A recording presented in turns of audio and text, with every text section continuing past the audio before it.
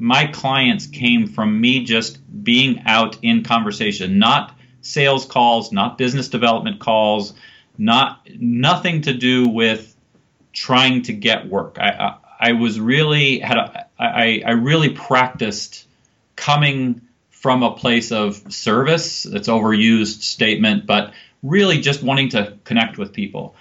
And so I had lots and lots of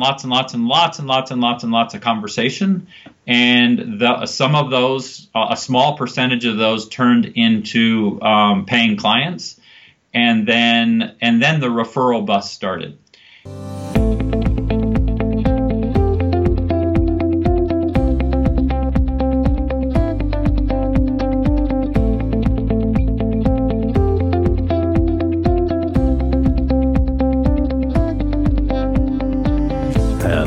Hello, and welcome to episode 22 of the Coaching Life podcast, where we peel back the bullcrap and brush away any photoshopping to give you an unfiltered look at what it's like to live a coaching life.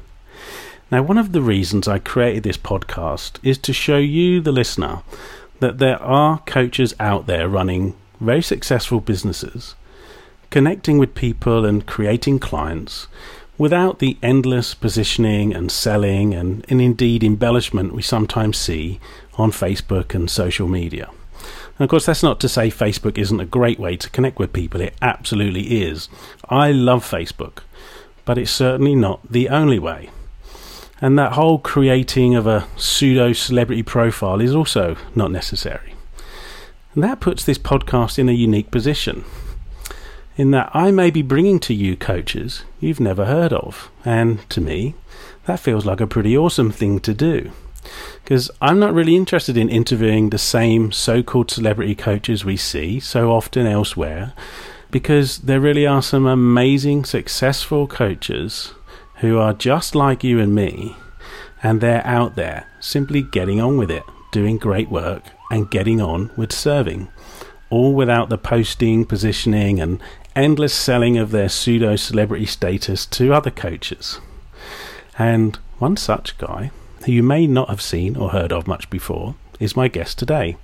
He's someone I immediately admired for his professionalism, his integrity, for his love. He's been a coach and a master facilitator for over 15 years. He's worked with senior level executives and their teams in some of the most recognizable global corporations, as well as private individuals and small businesses. And since we haven't actually connected much since we last saw each other at Steve Chandler's ACS, his Advanced Client Systems, I'm extra delighted to get an opportunity today to catch up with my friend, John Wittry. Hello, John. Hey, Phil. How are you? Very well. Thank you very much for taking the time and to talk with us today. Yeah, Phil, I just have to interrupt. The fact that you're not going to be photoshopping me kind of messes this whole thing up. I'm not sure I can go further. Oh, we've all seen it, right? We've all seen it. Yes, sir. Okay, so let's start at the beginning. Can you tell us how you got into the profession of coaching?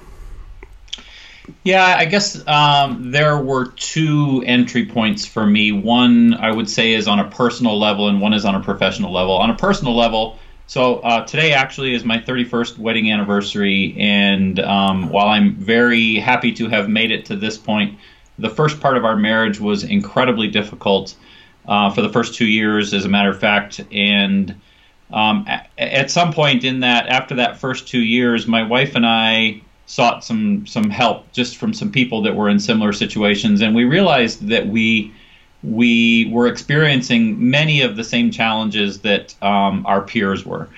And so we made a commitment that we were going to really learn how to do this thing called marriage, and so we spent a lot of time working on our relationship.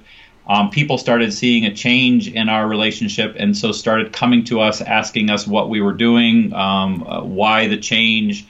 And so we started helping them have effective relationships. So, I would say 28 years ago, I began coaching, if you will, married people or soon-to-be married people in how to have effective relationships. And my wife and I have been doing that ever since. So we have kind of a side business called Restoration Ranch, where we help people stay married, get married, and in some cases separate, but in a clean way.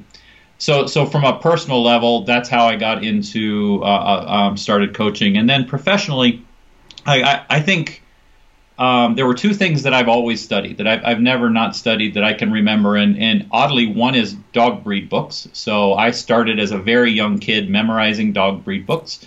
And then as a very young kid, I also was fascinated by leadership. My dad is a retired general in the Air Force, so I had a really good example of a leader in my household. And so I just started reading everything there was to be written on leadership.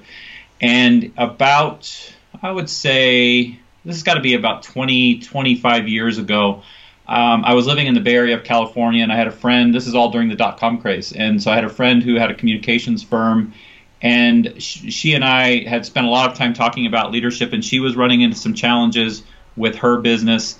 She asked me to come in and observe her for a couple of weeks and then give her feedback.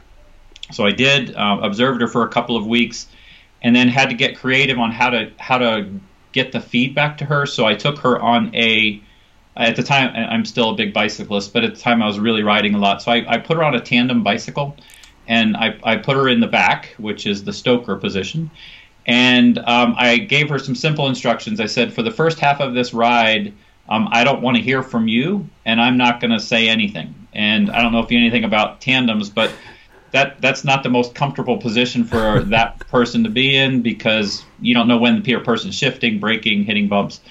So about 30 minutes into this ride, actually I could hear her crying. So I pulled over, we stopped at a park, and she just lit me up. Like she really was not happy and really took me on. I wouldn't say the word she was using on this podcast. And so I just let her go, and I said, well, we actually have to ride back, but on the way back, what I'll do is I'm going to communicate 100%. You can ask me any questions. And so for another 20-25 minutes, we rode, and I was calling things out. I'm braking, I'm shifting, I'm turning. Here's a bump, and she was asking questions, and I was answering. And so I hear her crying again. So pulled over. What's going on? And she said, I get it. And I said, well, what do you get? She said, I'm running the company the way the first half of the ride went, and you want me to run the company the way the second half of the ride went. And I'm like, that's perfect. I'm done. and it was at the time I was working at a pharmaceutical company, helping run an animal facility. My background is actually in animal science, interestingly enough. And so I wasn't really in this leadership development or coaching world at all. But that experience was one so fulfilling. To one, find a creative way to get a message across just was fantastic. And I actually realized I had a knack for it, that I had a skill. And so that started me down a path of professional coaching. Oh, beautiful. Beautiful. Both aspects of that. Beautiful. So I guess the obvious question is then, from that inspiration, how do you get, from those two wonderful pieces of inspiration? I can probably see quite easy, as you say, that the relationship stuff, perhaps how that could grow. But how did you get into having a professional coaching business?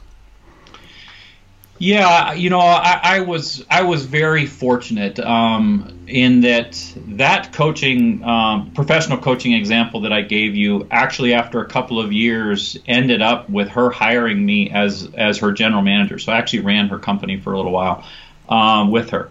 And then I moved back out here to Colorado, which is where I'm from and where I currently live, and ran the company remotely for a couple of years. And I just got restless, quite frankly. I knew there was something different that I should be doing, and I didn't know what. And so I met a woman by the name of Sally McGee, and she hired me to do training and facilitation in, of all things, how to leverage Outlook to be successful. So I worked with her for, 12 years doing corporate training, which then morphed into facilitation of really intense meetings, which is something that I am, one, very good at, and two, really love to do. Ended up in, when you start meddling around with people's calendars, executives' calendars, you get to learn about a lot about their life. And so those trainings transitioned into coaching in the corporations. I'm not going to name drop corporations, but in very, very large global organizations. And then I started helping do strategic planning. So I really cut my teeth starting out from a training aspect, and then moved into coaching and facilitation. And then moved on about 4 years ago and have been running my own business ever since. So I that was a really long answer. I hope at some level it answered your question. Yeah, definitely. But I'm even more curious now, because we know of people, we've seen people that like take a dive straight into coaching. I mean, I did like 21 years in leadership positions in corporations, and at the same time, like for the last 6 years of that, no, it's longer than that. Yeah, 7 years of that, I was doing some coaching, like in parallel to that. But we do see people that like, okay, I want to give up my job, whatever it is, and become a coach. And I do, because of this podcast and the kind of communities I mix with, I see a lot of people that do struggle with that. I'm curious, really, like, when you look back, what are you bringing from all of that experience, particularly like that training piece? Yeah, well, I tell coaching? You, yeah, it is a great question.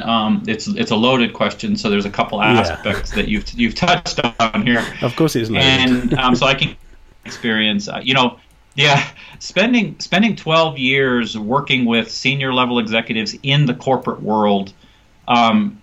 It gave me a sense of what their world is. So, I have my world in the world that I've created and that I want. So I live on a small ranch, 3 acres in Colorado, and I live a very peaceful life that I've created.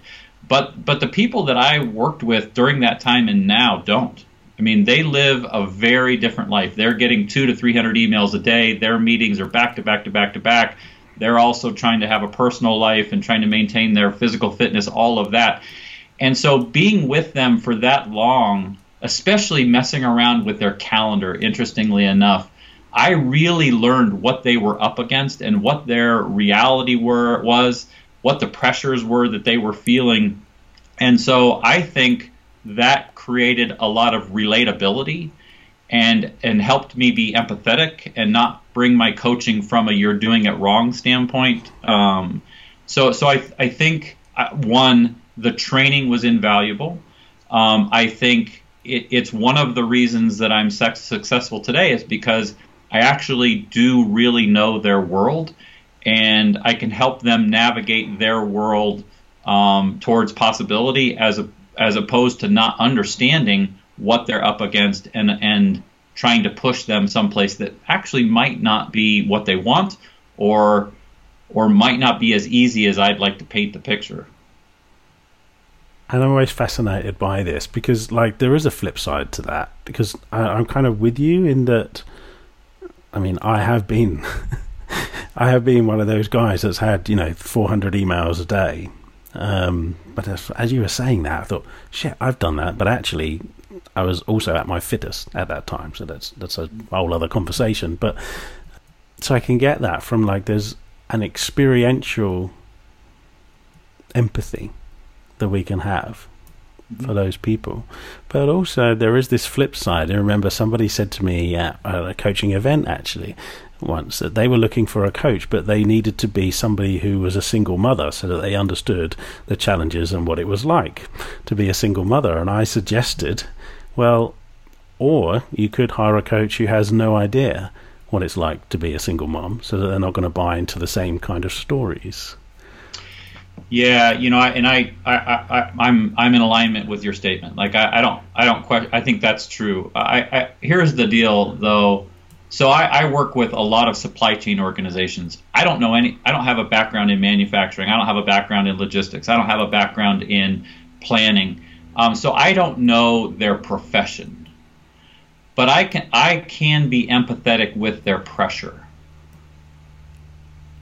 So I don't need to be a stay-at-home mom or a single mother, but I do want to be empathetic or have some relatability to the challenges in that experience. Now, I don't need to experience it myself, but I do want to have some context for what they're up against. Does that make sense, Phil? Yeah, totally. Yeah, well, it does to me. Yeah, we'll see if your listeners do. They'll say, "Oh, this is why nobody knows this guy." Well, you said, and we had a little chat around this, but without detail. So I'm going to perhaps ask you for some detail. We had this little chat before we started recording about success. No, I mean, it is subjective, of course, and I think success is very personal. It's a very personal thing, what I think is successful. And if you were to ask me, if somebody was to ask me, I would think, well, I'm successful if I'm living the kind of life I want to live. It's kind of, to simplify it right down. But what is that for you? When you say, right, you are successful as a coach, what's that for you? Well, yeah, again, and I'm gonna break your question up into two. How do I find a success, which was your first question, and then how do I find a success as a coach? Because those are a little different in terms of answer. And in success, I'll go with your answer again. Look, I'm living the life that I choose, and I wake up excited. I wake up, I'm happy. It's not that I don't have challenges, but I love the challenge, and I have a wife that I am passionate about. I have two really fantastic kids. I'm in good relationship with my family, and so that that in terms of success.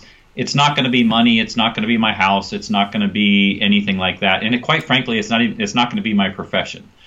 I want to add to that, John. That was why in my intro that I mentioned about your love, because when we're in the group with Steve, I was really touched by how you spoke about your life. So much love for your life that just really comes through.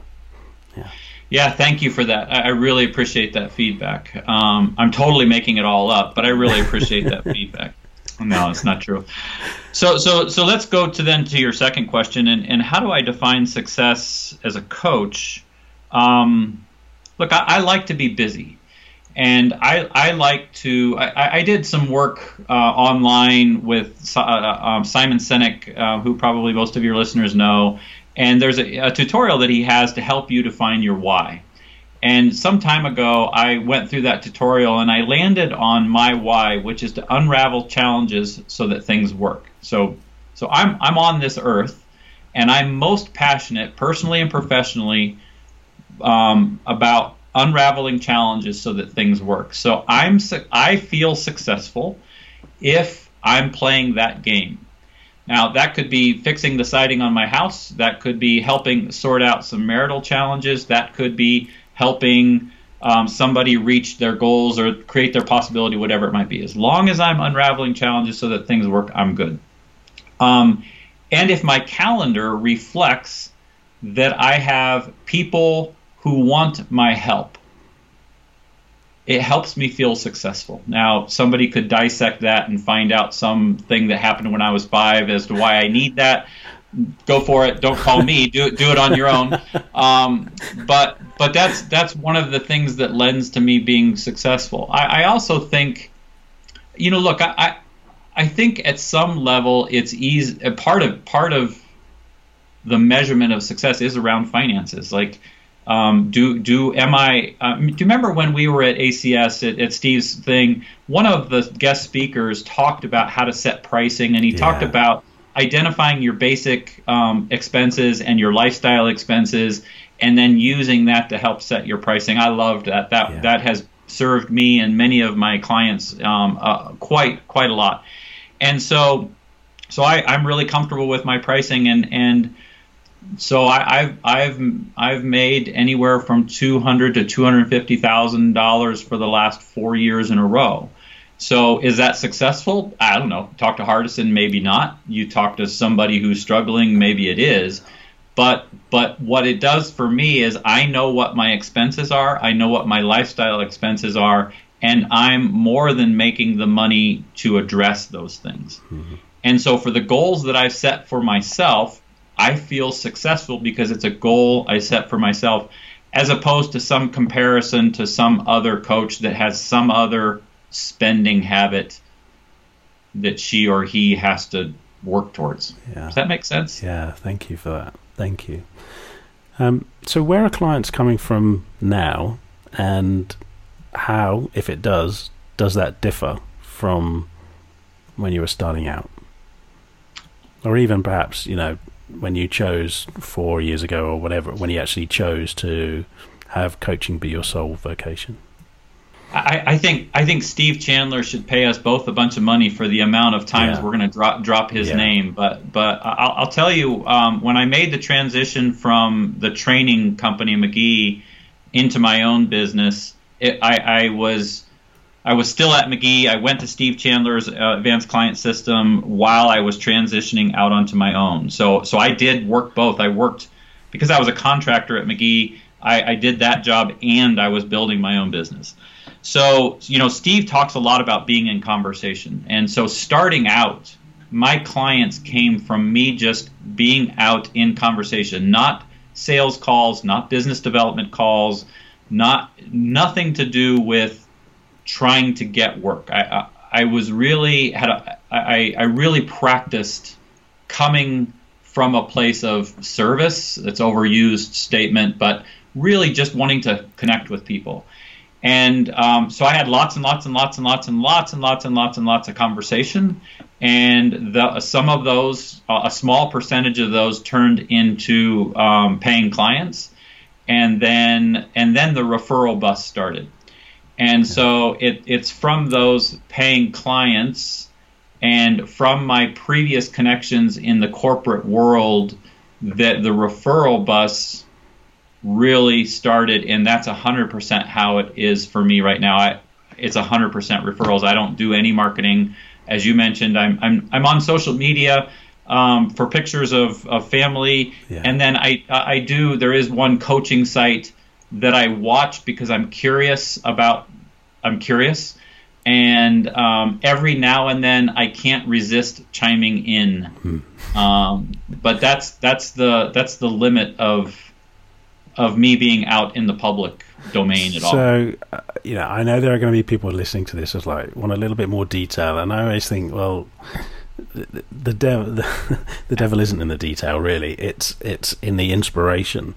But I'm still going to ask the question. When you say you were having conversations, we've seen, we've had the pleasure of spending some time with Hardison through him coming to visit us in ACS, and I don't know about you, I've spent some other time with him as well, so we kind of know what he's like. And his lovely wife Amy says whenever the two of them go anywhere, she has to allow much more time than most people, because he literally does stop and talk with genuine curiosity to everybody. Yeah. So he is talking with everybody. So when you say to me, I just had lots of conversations, what does that actually look like? Yeah, no, that's a really fair question, Phil. I'm not the Hardison type. Like, I'll stop and say hi to everybody. I like to tease people, so I like that all the time, right? And I embarrass my wife and kids perpetually. But in terms of having conversation, really it was just within my network, and I made time to reconnect with people that I had been out of connection with for a long time. And it was really from a place of, I want to know what you're up to. Like, I've been out of touch. The whole world at McGee was intensely busy for me, and lots of travel. And so I fell out of touch with a lot of people. And so I just reconnected and said, look, I'm in a transition, and I'm just trying to reconnect with people. I want to know what's happening in your life, and I left it at that. And if they asked me what was happening in my life, fine. If they didn't, I didn't say, well, don't you want to know about me and what I'm doing? So I didn't go there, and that's a discipline. That was a discipline, but that's really what it was. And some of them asked about me, and then a lesser percentage were curious. Yeah. There's one thing that stuck in my mind. I don't know whether you remember it at ACS, that Steve said, "Curiosity is love." and curiosity will actually bring all of the clients you could possibly want to you if you have genuine curiosity about I would agree. them. Yeah. So I'm wondering what about crossover between these two streams. We haven't spoken much about the relationship side, because I know from speaking to you previously, I just got that sense that you are in love with your wife. You've been married, so how many years did you say it was? 31 years today. Yeah, congratulations. Beautiful. Thank you. Congratulations. Is there any crossover between the two, those two streams of work? How does one help to nourish the other? Again, there's a couple of different avenues on that question. Sometimes the professional clients find out about the relationship work that I do and decide they want that. So there has been some relationship work that has come out of the professional work. And they're two distinct businesses for me. There's never been a relationship client that transitioned into a professional client, interestingly enough. Haven't really thought about that. And but then from a skill set, so the thing about a skill set is, in general, it transitions completely, because it's in the professional world, relationship is huge. How do you develop a high-performing team? How do these leaders show up with their team, with their peers, with their bosses? There's a lot of relationship-type conversations that occur there. And then, of course, in the traditional marriage work through Restoration Ranch, it's all relationships. So the conversation and the tools that I use and things like that are very similar. But here's one thing that has been and is still can be tricky, is in the professional work, I'm alone. I'm working with a client. In the relationship work, it's my wife and I with a husband and wife. And my wife is not a professionally trained coach, and she is my opposite. So you can tell that I'm just this talkative guy, and I like to hear myself and all of that. Well, she's not any of that. She's quiet. When she talks, you should really listen. And she's not a professionally trained coach. So learning how to work together in tandem and give her space to show up and me not dominate has been a fantastic learning experience. And when you're coaching two people, that's a really interesting dynamic. You can't take sides. You've got to be incredibly neutral, which happens in the professional world too. But there's just a different dynamic when two people are coaching two people. Yeah. It's also the most challenging work that I do, the relationship work. Right. Just because there's crazy emotions involved. So here's the spectrum, right? So some people are coming because they just found out their partner's been cheating on them, or they lost a child, or so there's hard things that they're trying to work through. And then some people are coming, they have a good marriage, they just don't want to settle, and they want to know what it's like, what's possible in a great marriage. So we have that full spectrum. But in that really hard work where there's infidelity or loss of a child, or those are kind of some of the more difficult conversations, there's just a lot of emotion involved, and people are in their process of mourning and grieving, and so it is the most rewarding and most challenging work that I engage in. Mm-hmm. Yeah. Are there some underlying principles in that respect that you bring to that work? Like that there's some stuff for every couple is true? Yeah. And again, these underlying principles will be consistent in both businesses, so the relationship work and the professional work. So there's one concept, and I'm going to credit a company, an education company called Landmark. I don't know really where it came from, called Be, Do, Have. And so you could also look at Be, Do, Have as mindset, action, and results. Many people come in and they want a result. And so in a business, it could be revenue and margin. In a relationship, it could be affinity-filled, loving relationship. Most people will move from what they want to have or the result, and they'll go to, okay, what do we need to do? So one of the underlying principles is, I said, you can't start there. You've got to start with, what is your current mindset, your way of being, and does your mindset or your way of being actually lead you to your result? Because it's, in my opinion, it's always our mindset that drives our action, which drives our result. And so if we really want a different result, we have to go all the way back to the front and say, great, what mindset do I need to have? If I have a poverty mindset, it's going to be really difficult to make $1 million, in my opinion, because that poverty mindset is going to drive a set of actions that is probably not going to lead to $1 million, as a simple example. So be, do, have is one concept that's consistent in every conversation. The other one is, imagine, and your listeners can imagine, two circles side by side. In the left circle, there's a bunch of squiggly lines, and in the right circle, there's no squiggly lines at all. It's just completely empty. One of the fundamentals in, again, all the work that I do, but this one is especially true in the relationship work, is our ability to talk about the squiggly lines as often and as consistently as we can. The squiggly lines represent disappointment, frustration, anger, disconnect, upset of any kind. People have a tendency to hold on to that stuff inside of themselves. So they're walking around with all these squiggly lines, and they're trying to be in relationship with other people.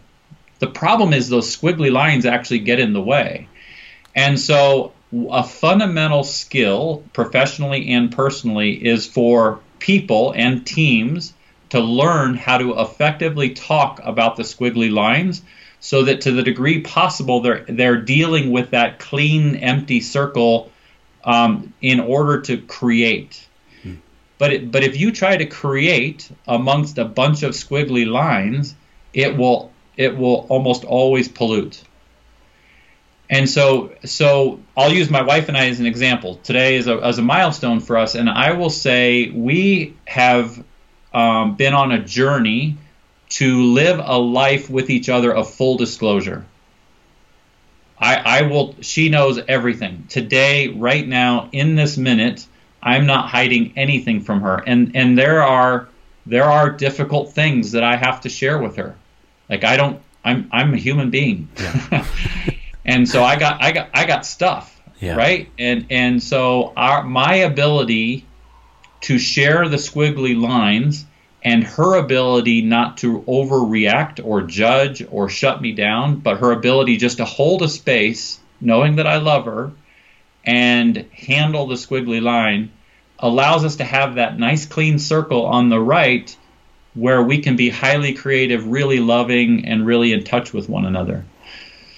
So that was a really long answer to your question, Phil. You're a very patient interviewer, but those are the two primary concepts that I work from. Beautiful, and thank you, because I love that example, your own personal example. Thanks for sharing that. I'm wondering, so the business is good. As you said, the referral bus is rolling.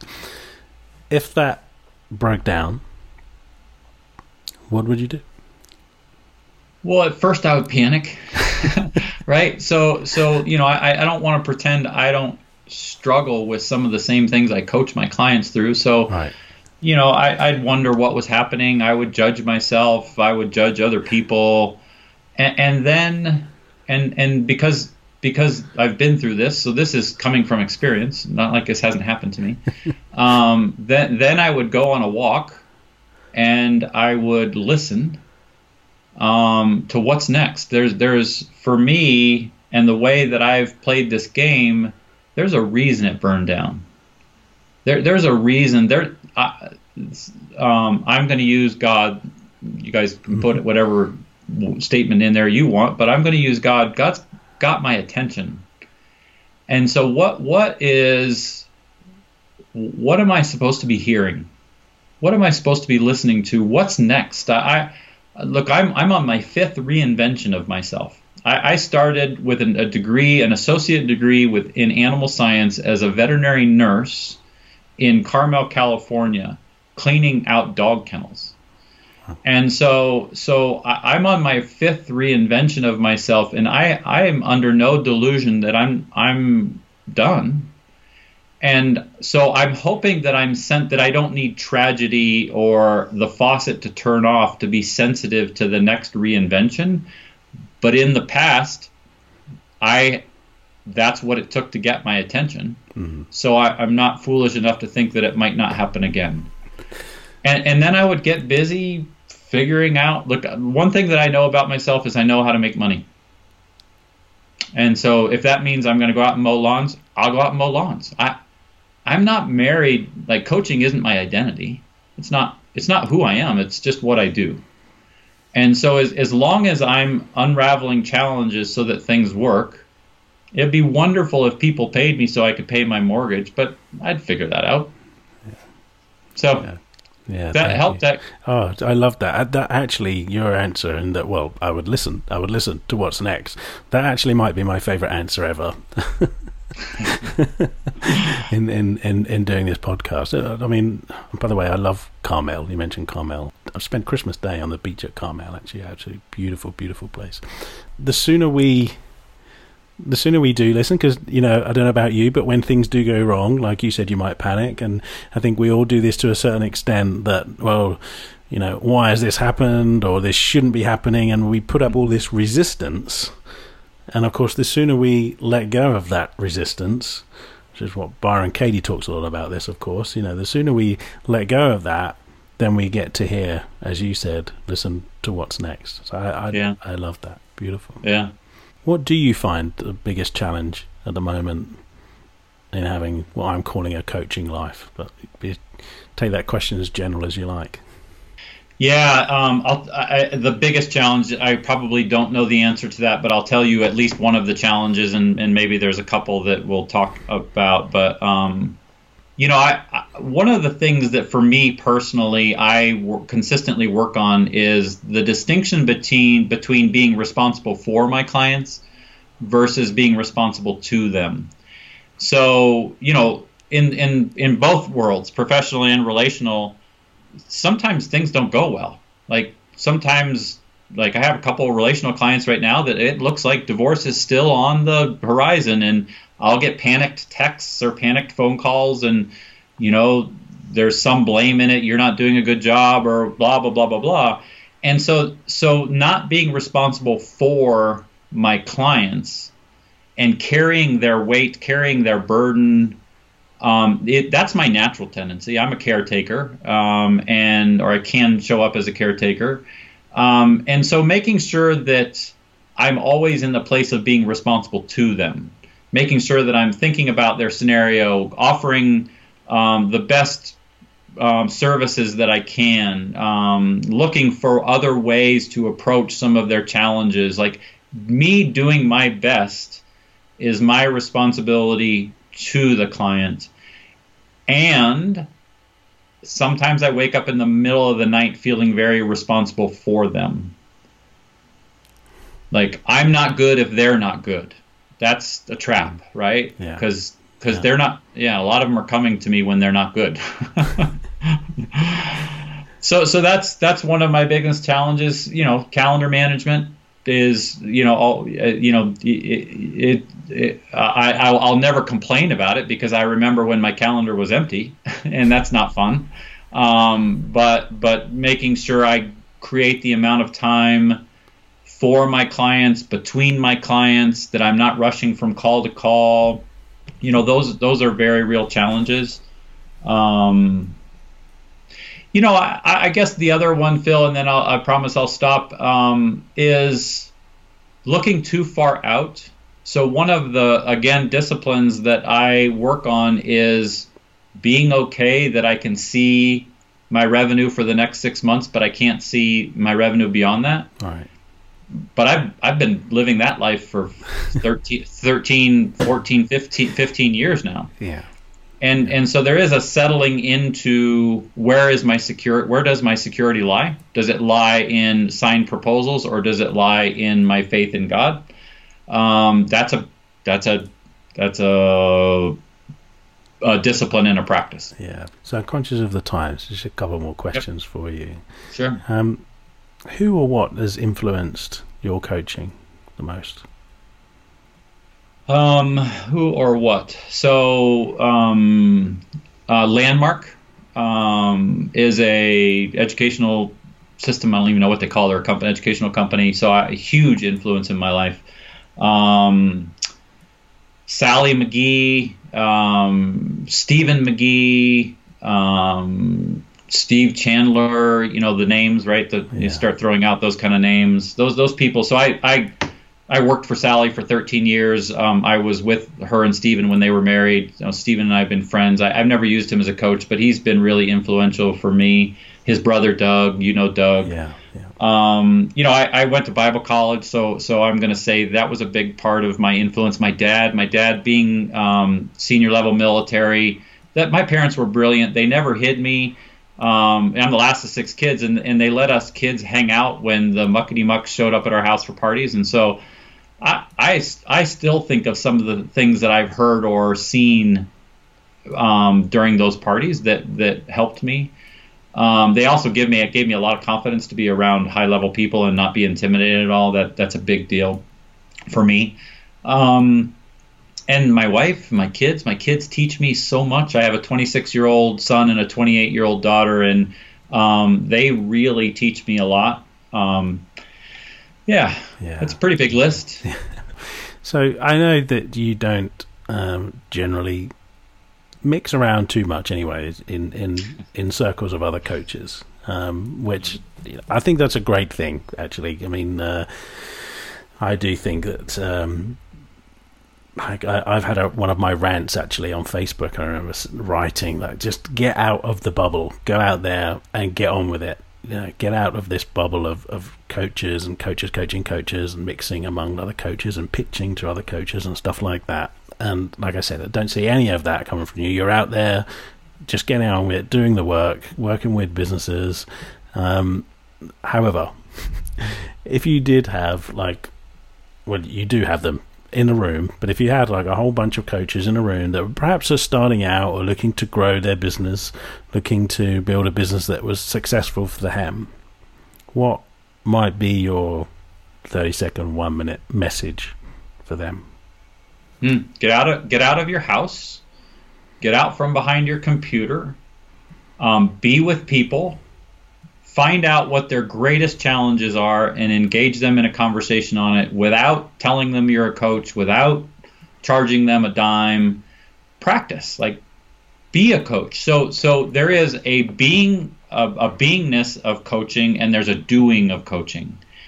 And I think early on you should just practice being a coach, and don't use the label. People have judgments about what a coach is and what a coach does, and so when you say I'm a coach, they're going to change their listening of you, and who knows what it'll be, but it'll be different, I think, than you may want. And I would just suggest get out and be with people and care and love and serve and learn. You learn so much from that environment, and just let go. I mean, I do get the need to make money. Look, I have a mortgage. I get it. But that's needy as creepy, as Steve Chandler loves to say. And I think the only way outside of that is to let it go and get outside. Be with people. Love them, serve them, listen to them. And if by any chance you have something that can help them, then help them and then walk away. As opposed to how can we make this so that you're paying me for this? Here's something else. And I have a couple of colleagues that have cut off having coffee with people because of all the reasons they have. And I'm like, just go have coffee with people. Don't stop. I mean, I get protecting your calendar. I've got a really busy calendar too, but come on, we're human beings. You know what coaching? This is here. I'm sorry. I know we're running out of time, so I'll stop after this. What one of the only reasons I have a hard time charging people for coaching is because I think it didn't used to be a profession. I think we used to use our friends, our parents, our grandparents, our siblings to have these conversations. I think we used to sit on a rocking, I picture sitting on the porch in a rocking chair and saying, Grandpa, I'm running up into this challenge, or this is what I want to create. And Grandpa saying, yeah, I had a similar experience. Have you ever thought about? And now all of a sudden we feel like we have to charge people for that relationship. And that is partially true. And sometimes I think we still just need to be friends to people. Is that? I mean, it's a little bit off target. I've got a follow-up question to your message, okay? Because I was having exactly this conversation with somebody just last week because I was suggesting exactly the same thing. But the follow-up question was, okay, now if I do that with everybody, help them walk away, I'm going to end up, and I say, that as a coach, it's actually pretty easy to end up having lots of friends and no money. So I want to, as a follow-up question to that, like, where next? We're going out, we're serving, don't even need to tell people we're a coach. And they're sitting there and wow, they're blown away. Thank you. What a great conversation. Thank you. You walk away.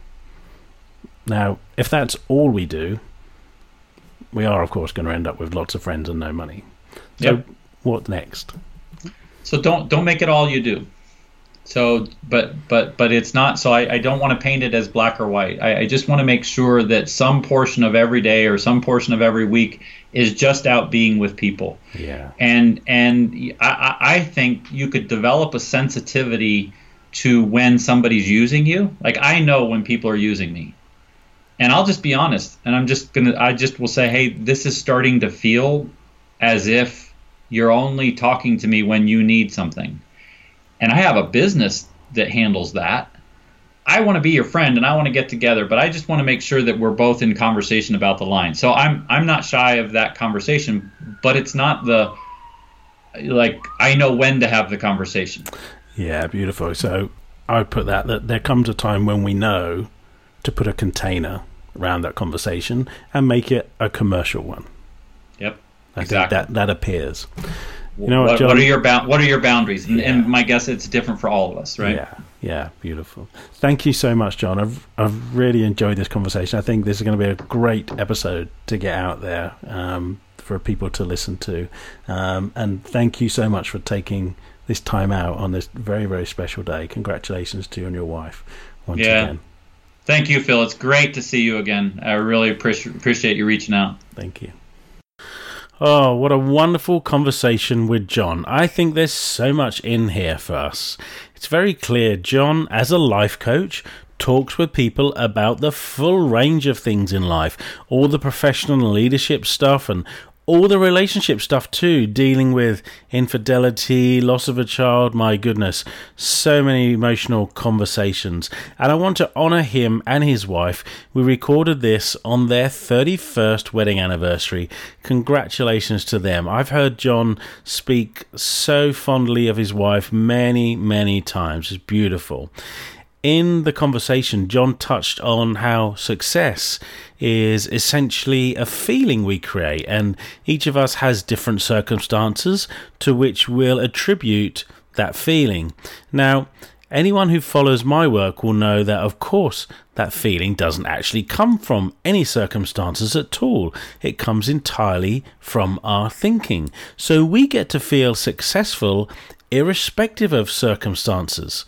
That's food for thought, perhaps. I love John's distinction between being responsible to his clients versus being responsible for his clients. As a coach, we simply cannot be responsible for our clients carrying their weights and worries, but we must be responsible to them, making sure that we're always of service to them. I loved that. And something else that stood out for me was how John recognized and acknowledged so many people and things that have influenced his coaching. We can bring all of ourselves to our coaching and to our conversations. And finally, that message. Get out of your house and be a coach. Go and connect and talk with people. Practice being a coach. Well, once again, I hope you've enjoyed this as much as I have. And if you have, come on, Give something back. Come on.